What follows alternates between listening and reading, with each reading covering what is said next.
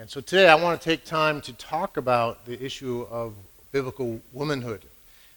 And it's because we need to hear it. We need to hear God's word on this topic. So let me pray, and then we'll go in and start sharing. But I want to ask God's help at the very front of our time. Lord, we ask for your help right now. We thank you for your word, and we thank you for your design in creating us. It's no accident how you've done it. We are all made by you with specific purpose in mind. And Lord, we need you in your word to understand this and to embrace it. So we ask you now, Lord, to help us understand your word. Help me to teach it faithfully, proclaim it, and more importantly, in all this, Lord, as we hear your word, we want to be transformed. We want fresh faith in you, fresh joy in knowing you, and fresh power and resolve by your grace to obey you. So lead in this time, we pray. In Christ's name, amen. So the title of the message is Who is Woman? And sorry in case you're uncomfortable with that unscented plant. There you go. We're going to address this topic, Who is Woman? It's an important topic today. Our culture actually is very confused on this, more and more so confused on what is a woman, what is a man, what is male, what is female. And it's probably the most important topic, most important truth or untruth of our day.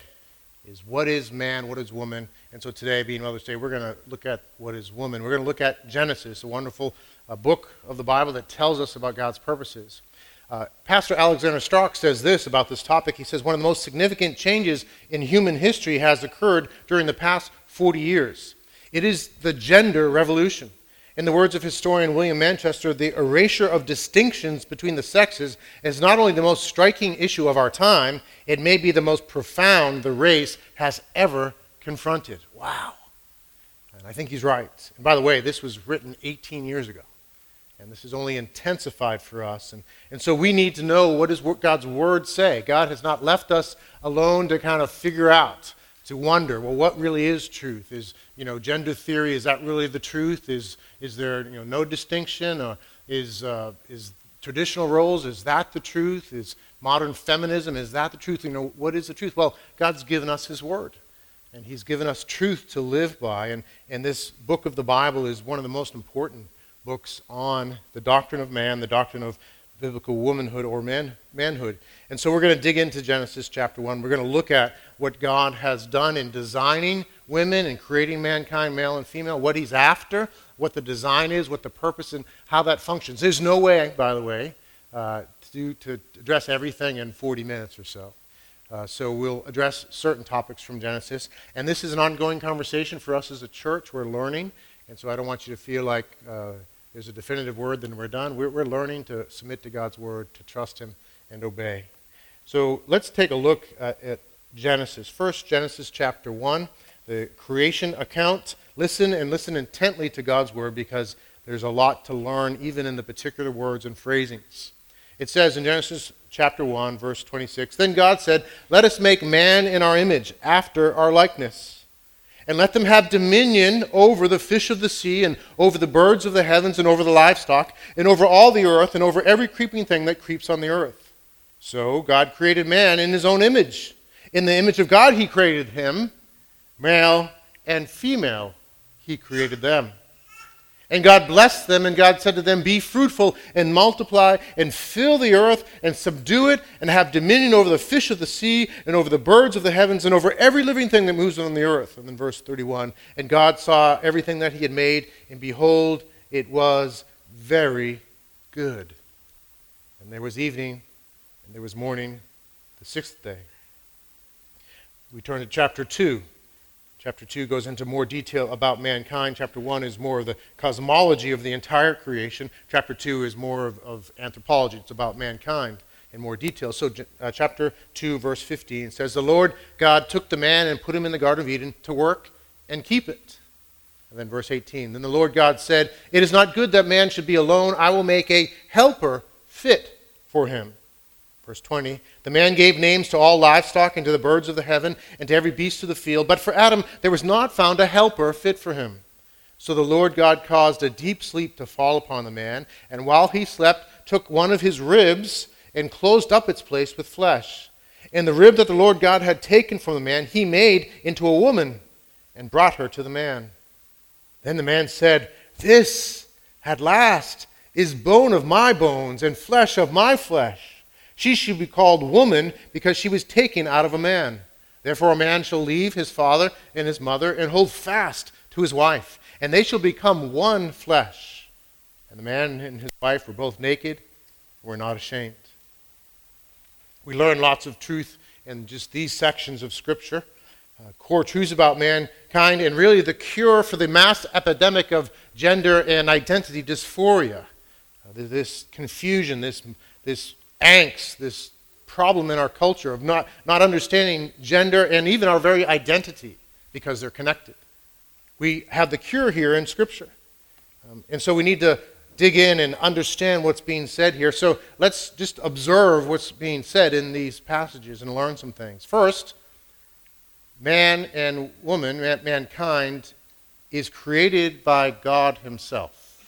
We are created by God. He is the creator of us, the infinite, eternal one who existed before time began. He made everything out of nothing. So before the universe was, he was there, and yet he spoke and created. So he makes everything out of nothing. The one who doesn't need creation but chose to make creation, who eternally existed, who's infinite in glory, who's the absolute, the beginning, the middle, and the end of all things, created us. That's important to understand. We're not just chance. We're not just simply biology, random physics and chemistry happening somehow in some extraordinary occurrence that we happen to dwell within. No, we are made by God himself. The infinite, glorious one made us, and he didn't just make us as another part of his creation, but he made us in his image. We are made by God himself in his image. We are to reflect who he is. So think about that. We are finite, we're weak, we recognize that. And yet God has said, the eternal, glorious one, the infinite one, who cannot be contained in all the universe, he says, I want to make these creatures who will actually reflect who I am and all of my glory. That's amazing. There's no higher purpose for mankind. And really that purpose, that truth is the basis of all other ethics. We're made in the image of God. We're made to reflect him. Now there's a lot of aspects to that, and theologians wonder about what that is, but I think there's a couple things that are clear. Is one, we are thinking beings. We can think, we can reason, we can feel, we can engage God. We can consider the things of God. We're rational in that way, in a deep, thorough way. We are we can make moral choices. We don't just live off of instinct, despite what some might say. We're not simply biology in motion. We actually have will and discernment, and we attach ourselves to values, and so we can make choices. We have a will that we can exercise. And so we can make moral choices, and in that we can reflect the character of God, because God is who he is, because he chooses or walks in line with his person and his character. He chooses to act certain ways. And so we can reflect him in character. We can make choices. We can love. We can sacrifice. We can honor what's good in an active way. And with that as well, so his character and our ability to think and reason. And in that there's our ability to communicate and relate. God is a relational being. This is profound too, and a lot of things we can think about that. He's Trinity. He's always and ever been Trinity, 3 in 1. He's an eternal, perfect relationship. And so when he makes mankind, he doesn't just want to show that he's a rational being who thinks and can create and exercise logic and values. He's not only a moral being who can make decisions to do what's right and honorable and deny what's evil, but he's a relational being, and all these things wrapped together within that. Creation flows out of the eternal love in the Trinity and the overflowing of who God is as Trinity. And so mankind is made to reflect that. That's important to understand as background to our identity, as background to understanding who is woman. We're made in the image of God. We're made to reflect him. And that is a wonderful privilege. But note that in this creating us in the image of God, we are made in binary. In other words, there's two options that God uses together to image him, male and female. Now, each of us are fully human, and so we can all image God in many aspects as individuals made in the image of God. But that would, if we just to take that truth and deny the rest of the chapter, we'd miss an important truth. That when God said, I want to image myself, I want to reflect my image, I want to make them male and female to do this. And so God has chosen to reflect his image through creating mankind male and female, that they might work together to image him. And so yes, we can image him individually, but we can't complete the fullness of what he has in mind without working together. And so chauvinism or ultra-feminism are anti to God's purposes. He wants us to work together in his particular design, to come together to image him and to show his glory. We see that in Genesis. And we also see something with this, that there's an actual mission. There's a mission that he has. We have a mission from God as those made in his image. He has something he wants to accomplish. And this is actually before anything bad happens. This is the original creation before the devil had come in and tempted mankind and we had fallen from relationship with him. This is before that. There still was a mission. So mission is bigger than just the dealing with sin and evil. Mission is a bigger thing that God has in mind for mankind. And the mission that he has for mankind actually is being fulfilled and will be fulfilled for eternity, even in the new heavens and the new earth. And what is his mission? We see in the chapter that he makes us and he puts us on the earth, and we're to be fruitful and multiply and fill the earth and subdue it and have dominion. So we're to fill the earth. We're to be overall creation. And part of what's going on in chapter 1, he's creating these spheres of creation, and then he fills the sphere. So he creates the sky, then he fills the sky with lights, and he fills the sky with birds. He creates the sea, he fills the sea with fish, and so forth. He creates the land, fills the land with animals, and then he puts his image to rule over it and accomplish his mission over all of that. That's mankind, male and female. And so we have a mission to fill the earth, rule over all creation, and image him in all creation, to rule over what he's created in such a way that we reflect his character, to be, in a sense, kings and queens reigning together over all things, enjoying his creation, but superintending it, and bringing his presence to bear in creation. And that relates to another aspect, chapter 2. Chapter 2 is another aspect of what mankind's about. And it says, the Lord God took the man and put him in the Garden of Eden to work it and keep it. So he creates the man and he puts him in the garden. And it's really important to get that this is not like your Sunday school lesson that showed Adam, gardening. This isn't Adam in a garden raising tomato plants and daffodils. The garden in Scripture is certainly it probably had tomato plants and daffodils. I'm not saying it didn't. But that wasn't the point. The garden in Scripture is a different thing than the garden in your backyard. It's a royal garden. It's a garden, it's a kingly garden. It's a garden like they would have had around palaces. That's the idea, and that's how the word was used in the original language. And so it's a kingly garden, and he's put there to keep it. He's to be in the garden, to work it and keep it, and those words are actually the words that are used for what priests were supposed to do in the temple. They were supposed to keep the temple. And we know in the storyline, as you follow through chapters 1 through 3, there's just a little statement where God walked with Adam in the cool of the day. So that garden was basically like a kingly, priestly garden. It was a place where God came and dwelt. And his job was to create a context in his imaging God where God could make his presence known on earth. That's the idea of the garden. And he's supposed to be fruitful and multiply and fill the earth, right? So if he keeps the garden and he's supposed to fill the whole earth, then what does that mean? That the garden is supposed to fill the whole earth. That the creation is not to be merely animals and all these glorious things in and of themselves. It's to be mankind superintending and extending the presence and reign of God throughout all creation and imaging him in every way. So we are to cultivate, we are to order, we are to care, and we are in that all to reflect the glory of God as male and female. That's the mission. And God created mankind, male and female, to do it together. So that's all important background to understanding who is woman. made in the image of God, made for mission together with men, according to God's design. And sadly, this is God's recipe for glory on the earth. This is God's recipe for his mission.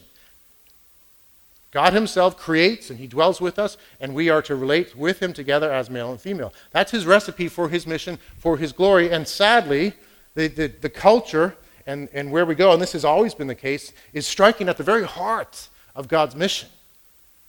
So when the culture or our own tendencies, and let us never look at the culture as like we're not in the culture. We're in the culture, we're affected, we make choices. So our own tendencies to say, I don't want to work with men, or I don't want to work with women, or I want to do it on my own sort of thing. We're working against this. And when there's gender confusion in culture, and there's confusion over one of the most important expressions among many expressions of how men and women work together, marriage, it's striking at the very heart of our identity and our purpose. That's why this is important to consider and think through. This is God's recipe. God, male and female together. If you want to make simple pancakes, there are 3 ingredients. I had to look this up. Though I've made pancakes before, but eggs, flour, and milk. Do you know you can make pancakes just with those 3? I thought you needed other things, but you don't. Simple pancakes, eggs, flour, and milk. What happens if you leave out the eggs? You get a saltine without salt. What happens if you leave out the flour?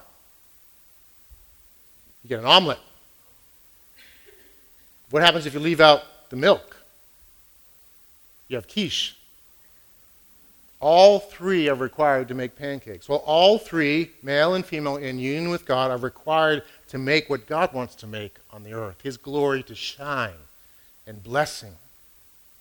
And to leave out any one of these 3, or to underemphasize or even overemphasize any one of these 3 in an improper way, can't overemphasize God, of course, but to do that is to have mission failure. You don't get what God designed. And God designed this, and he designed who we are and to make us distinct. I'm going to talk about that. There's a distinction between who we are. But first, I think we need to understand that we're called as equals. This would be the error of previous generations. Many cultures, they would look at men and women and say basically women are lesser. And the biblical testimony is contrary. It's very clear. It's really compellingly powerful how clear it is and how contrary to culture it is. He makes us in the image of God. He makes us male and female, right alongside each other. There's no lesser than. It's right alongside each other. They are both made in the image of God. There's equality between men and women, and that's consistent throughout the Bible. You see it in the New Testament. You see it in how Jesus relates to women. And we read it today, and because our culture has been affected by these things, we don't think much of it. But in the day, he was radical in his regard for women. And so you just look through the stories. Women are full disciples. Now, they're not in the same roles and capacity as the apostles, but they're fully involved in following him. In the upper room, there's women. The women like Mary Magdalene, his friends Mary and Martha. Look at those interactions. Look at the respect, the affection, and how Jesus relates to women. So this is consistent. This is God's idea. We are equal before him. We are not different in the sense of equality. We are right on the same plan, but we are different in the sense of design that God has. That's so important to get. And again, that's echoed throughout all Scripture. We need to hear these things. There's no greater than, lesser than in this. And by the way, this can go either way. So traditionally, it's gone the other way, right? If you go back up 50 years or more, women were kind of considered lesser. I would say nowadays it's men who are considered lesser, right? And there's some very unkind words used for men at times. Men are pigs. You ever heard that? That's a blasphemy against God's creation. Now, men can be evil, of course. But let's not call those made in God's image after animals. And that goes either way. I don't need to use the word used on the other side. Let's commit not only to not use those words, but to not even have that heart, to honor God by honoring women and honoring men, and understanding that God's design in this is glorious and we're to work together. So let the Scripture kind of elevate our opinion and rescue us from what the culture does. Let us shine as distinct and different from the culture as we pursue biblical womanhood and manhood. God's created us equal. And yet we're different. There is a difference here. There is a difference between man and woman in God's design. It's throughout Scripture, and it's throughout general revelation, and we're going to talk about that as we go. And it's pretty obvious. It was obvious to many other generations. Right now, it seems not obvious to many. So we need to look at the Word and let the Word define this. So we look at Genesis 1 and 2. And we see in chapter 1, of course, he makes us in his image, male and female. Chapter 2 goes into more detail of creation. And what happens in chapter 2, if you could put the chapter 2 reference up, that would be great. In chapter 2, there is this search for a helper suitable for Adam in the storyline. And Adam names, first off, God says it's not good for him to be alone. It's not good. It's interesting. That's the first instance in the Scripture where something's not good. Isn't that interesting? Before the fall, there's something that's not good in the process of God's creation. It's not good for the man to be alone. And so God wants to create what's good and what's very good. He wants to fulfill what's most glorious. So it's not good that there only be one gender, man by himself. And this is, by the way, I want you to understand too, this relates, of course, to marriage, but it relates to everything else too. Your femininity or masculinity, your manhood or womanhood is not just about marriage, it's about everything. You'll never stop being a woman, you'll never stop being a man in God's design. And so these truths apply everywhere. Yes, certainly in marriage, but elsewhere. And so this idea of a helper suitable for him is not just in marriage, it's for everything. And so in the process of the story, it's not good, and so God brings the animals, and Adam names the animals, so he's naming the animals. That's part of his exercising his rule over them, his superintending over creation. He names all the animals, and there's no helper suitable for him. It's obvious. Nothing else is at all appropriate to be the helper. So he takes the man, he takes a rib, or actually the whole side of the man, out of the man, and he creates a woman. And that is the helper that's brought to him, to be a helper suitable for him. And he's really excited in the storyline. It's like, wow, now at last. And so there's a connection he has. This is woman. She's connected to me. She's like me, but she's different.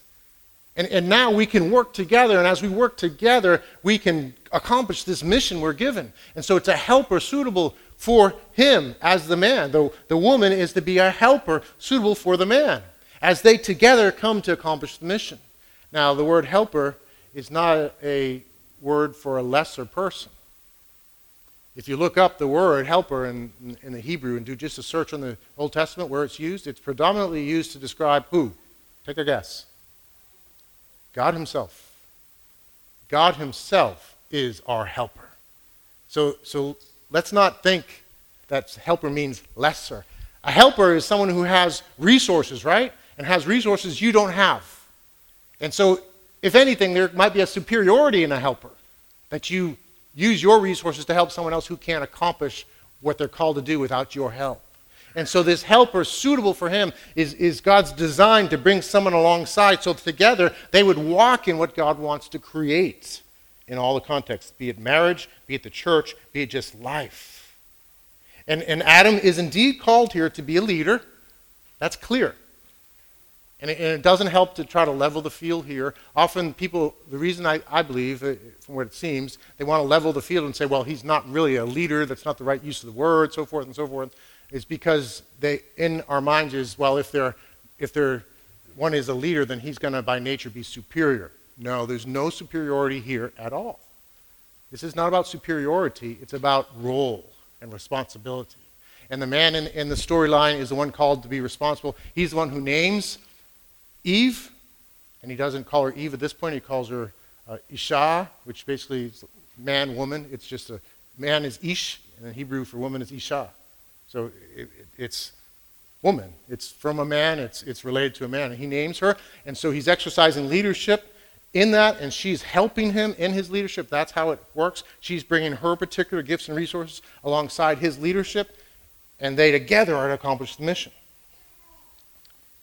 It's really important to get that we're to work together. There's an interdependence between the sexes that God has designed on purpose. Women are called to be helpers to men. Generally, that's true in every way, and we'll talk about some application. Men are called to lead and be responsible in that. Yet they're dependent on each other here in the Genesis accounts. God's designed us to work together. And the Apostle Paul says in 1 Corinthians 11, says it very clearly, nevertheless, in the Lord, woman is not independent of man, nor man of woman. For as a woman was made from man, so man is now born of woman. And all things are from God. He's created us in this interdependency that's necessary. And it's good. And it's about glory. God wants to image his glory through this interdependence, through us walking together in his design. Now, that's not popular. People don't want to hear that. And there's all sorts of arguments and pushback against it. And there's concerns that some of the concerns are valid. There's a history where this wasn't done right. But let's not throw out the baby with the bathwater. Let's learn to do this together in obedience to the Word of God. Let the Word define these things, not culture, on either side. We're not looking for traditional expression. We're not looking for a modern expression of these things. We want to be biblical. We want to learn together. Because there's a lot at stake in this. There's actually a lot at stake. There's questions about the authority of Scripture that are at stake in the debate over what does the Bible say. And there's those who say, well, it's really just culturally conditioned. And so, it made sense for them at the time, but we're not in that culture anymore. And that's really dangerous, because if you can do that with this, you can do it with everything else. And the Bible never presents itself that way. There are instances in the Bible that are indeed to be understood culturally. But when it's Genesis, the very beginning of mankind, at the very fundamentals of who we are, it transcends all culture. And so there's issues of the authority of Scripture. There's the issues of the health, personal, psychological health, relational health that comes from this. Because if you're confused about this, it causes problems. That's a big issue here. But you know what's the most important issue? As important as those are, the very glory of God is at stake. Because this is about how God glorifies his name, how he shows himself, and what he's like. That we might love him and enjoy him and walk with him. And without him, we're nothing. And so the most important issue here is the very glory of God. God's design is to reflect his glory as we image him together. And we can talk through some instances. I wish I had more time for more, but let's just take marriage as a little side piece on that. God's design in Ephesians 5 for marriage is that we would walk together in our God-given design, in our particular roles, the man leading and being responsible and loving and laying down his life for the wife, and exercising leadership, and the wife coming alongside to support her husband, to bring her gifts and her giftedness, which is distinct from her husband. There's design here in all this. The difference is I didn't talk too much about. I'll talk as we continue through, but there's distinctions here in Scripture. Some of them are explicit, some of them are implicit, and there's distinctions we can understand by studying general revelation, biology, and so forth, and we start to see those things, and so you see among men and women differences that line up with what we see in the Scripture. The way a man thinks, generally speaking, is different than how a woman thinks. They think it has to do with how the synapses work and all that men can be very sequential. Men tend to have good geometrical understanding, so the big picture thing they tend to do better in, generally speaking. There's a lot of overlap here, so don't get me wrong, but they tend to think better in terms of big picture, be a little more analytical. That's helpful in making decisions and leading. But it's not helpful in creating something to fill within those decisions. And so part of how the role works is men are called to lead and take initiative, to use their power, and it can be just physical power, we're bigger, we're stronger, positional power, relational power, use their power to serve and to initiate things. Then women, generally, their giftedness is they're way better at multitasking, they're usually much better socially, they're actually just even more oriented that way. Not that men are unsocial, they are social, but women, generally speaking, tend to just connect relationally, and they come into a group and they want to make connections. And that's how often they talk together, right? I can't do that. When I get in a room full of women talking, I enjoy it, but it's like, how did we get here? I don't know. Can someone just can we do this thing sequentially and not just like, boop, boop, boop, boop, boop, boop? But you know what? Often, I've watched this. Women doing that, again, this is generally speaking, they can get a lot done that way. In my mind, it's like, well, you're not going to get anything done. Well, they do. They get a lot done. I know because my wife comes out of those conversations saying, what about this thing? She'll hit something I didn't even think about. I'm like, oh, that's a good point. So that's part of how God uses the women as a helper. So men use power to initiate, to serve, to create, but women use their giftedness to fill, to bring life, to nurture community, to nurture relationship, to fill it. And we see this, and I'm going off topic a little bit now, but we see it in the church, by the way. I see this all the time. So I had the idea a while back, let's reboot Alpha. And I can create structure, I can create ideas, but I can't make the thing fly. And what I saw by and large is women coming along, men too, but women coming along and filling that idea with life. So, Melanie, I don't mean to pick on you, but you did a wonderful job of coming and just filling that Alpha with hospitality and care and detail and overseeing the food. You wouldn't want me in charge of that. And that's just a picture. And there's so many other ways that works. And by the way, it isn't just in the church, in the particular roles he calls us. It's not just in marriage and how that works. It's in all of life. And you'll see on the job, you can have two people on a job, both engineers say. They're going to be slightly different if one's a man and one's a woman. And there's to be a femininity and masculinity in all those roles. I don't think the Bible says you can't be an engineer or you can't be a construction worker or you can't be a nurse or whatever it might be. That's traditional, not necessarily biblical. But I would say, in line with the design, how you do it will be different in how God has made you. And that's a good thing. So let's celebrate that. Let's learn about it. Let's seek God to be glorified, seek that God would be glorified in all those things. It applies in all these ways. And, boy, how did time go by so fast? There's more I could say in terms of God's design. One last thing I think it's important, among many things, that God himself is the ultimate example of this. He's Trinity. The Father, the Son, and the Spirit are fully and equally God. They're fully glorious. They're one in being together.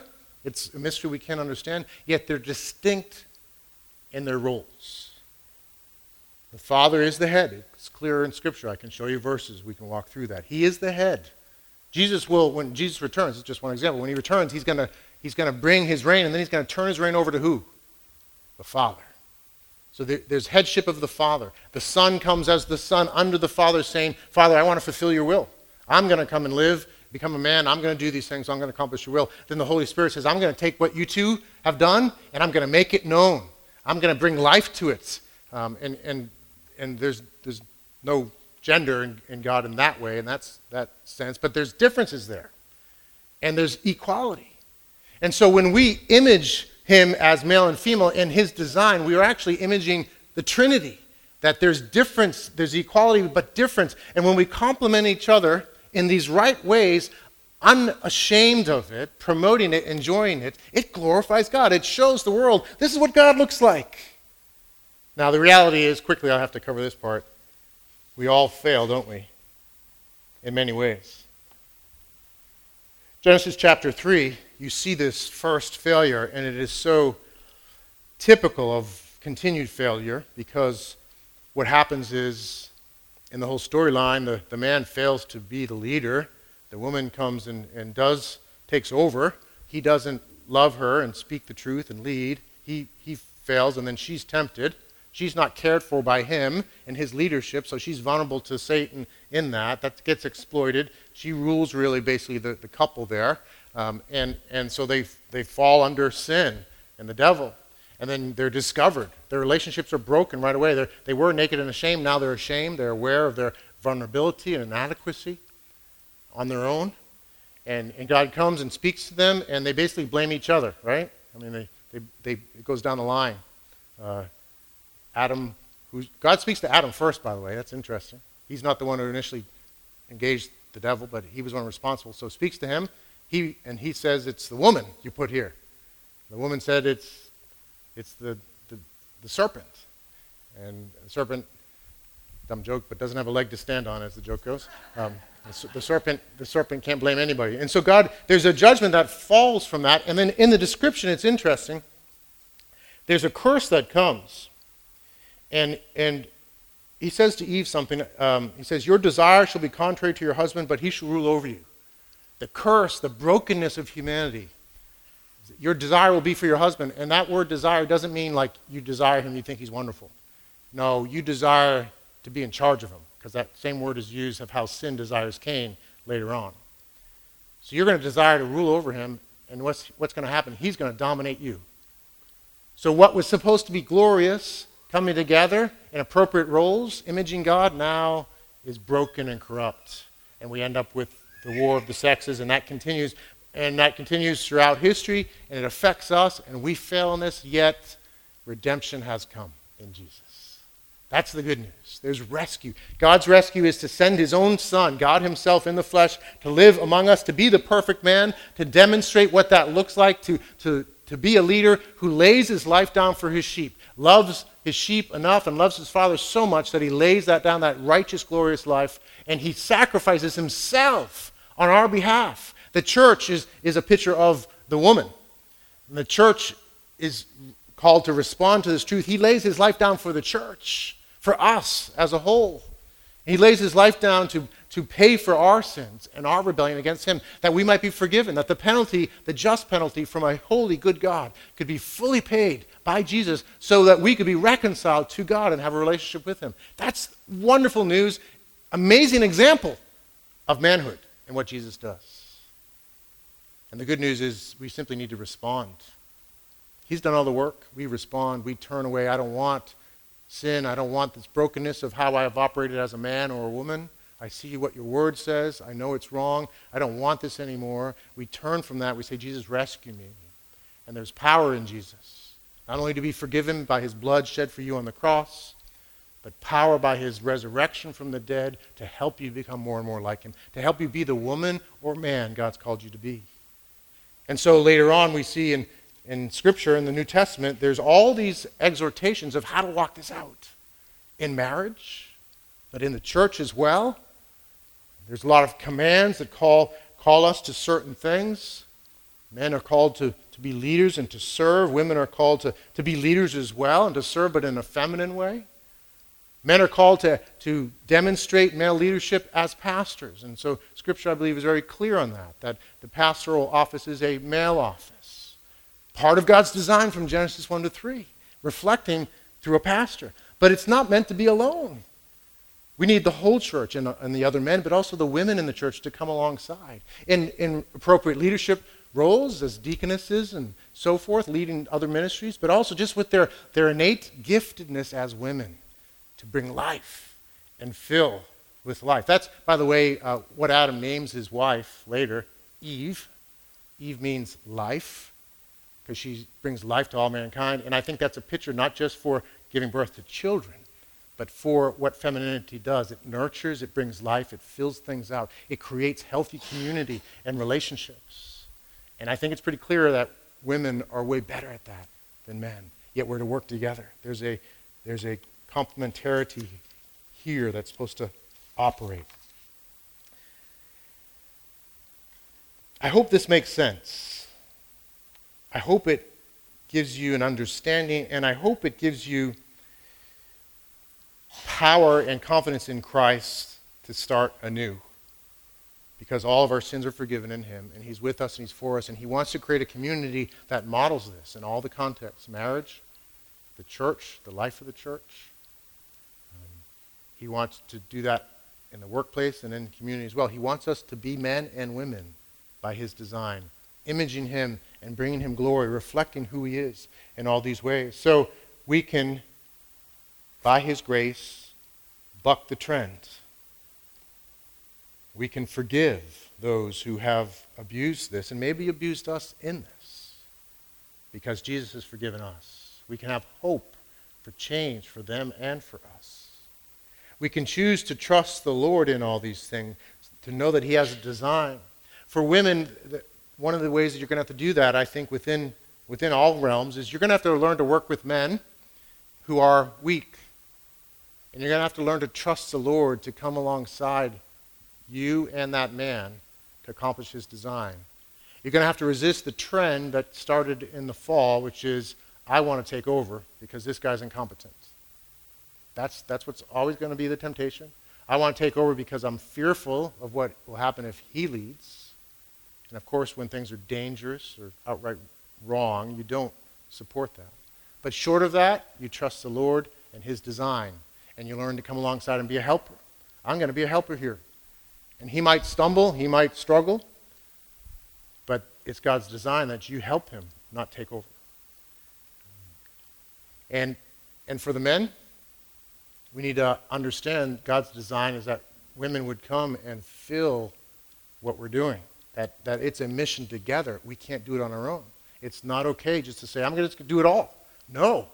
Talk to your wife, talk to your friend, talk to your fellow church member, get their counsel, get their involvement, invite them in. If the band could come up as we transition.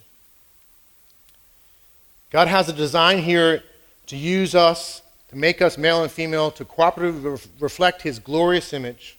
And so we need to respond to this, to engage God's intentions and his design. And so, women, let me ask you, do you recognize God's clear and glorious promise in your femininity and being a woman? Do you recognize it's a good thing and for the glory of God? Do you embrace that? Do you look to grow in what Scripture would teach you about that and bring in your giftedness to bring life, to be a helper, whether you are in a leadership position or part of the team, that you bring life and help there, to do that and to do it wholeheartedly. And men, how are you honoring the women in your life? Are you creating a clear pathway, an invitation for them to be welcome with their giftedness, to come in and participate and contribute? Or does she feel like you resist that? How can you invite their help? How can you honor and celebrate their role? How can you honor God according to his design? Let's just take a minute before we transition to think about those things. Is there some way you could say, Lord, forgive me. I've been thinking this. I need to see it your way. Help me and help me take steps. Let's just do that before the Lord, then we'll transition.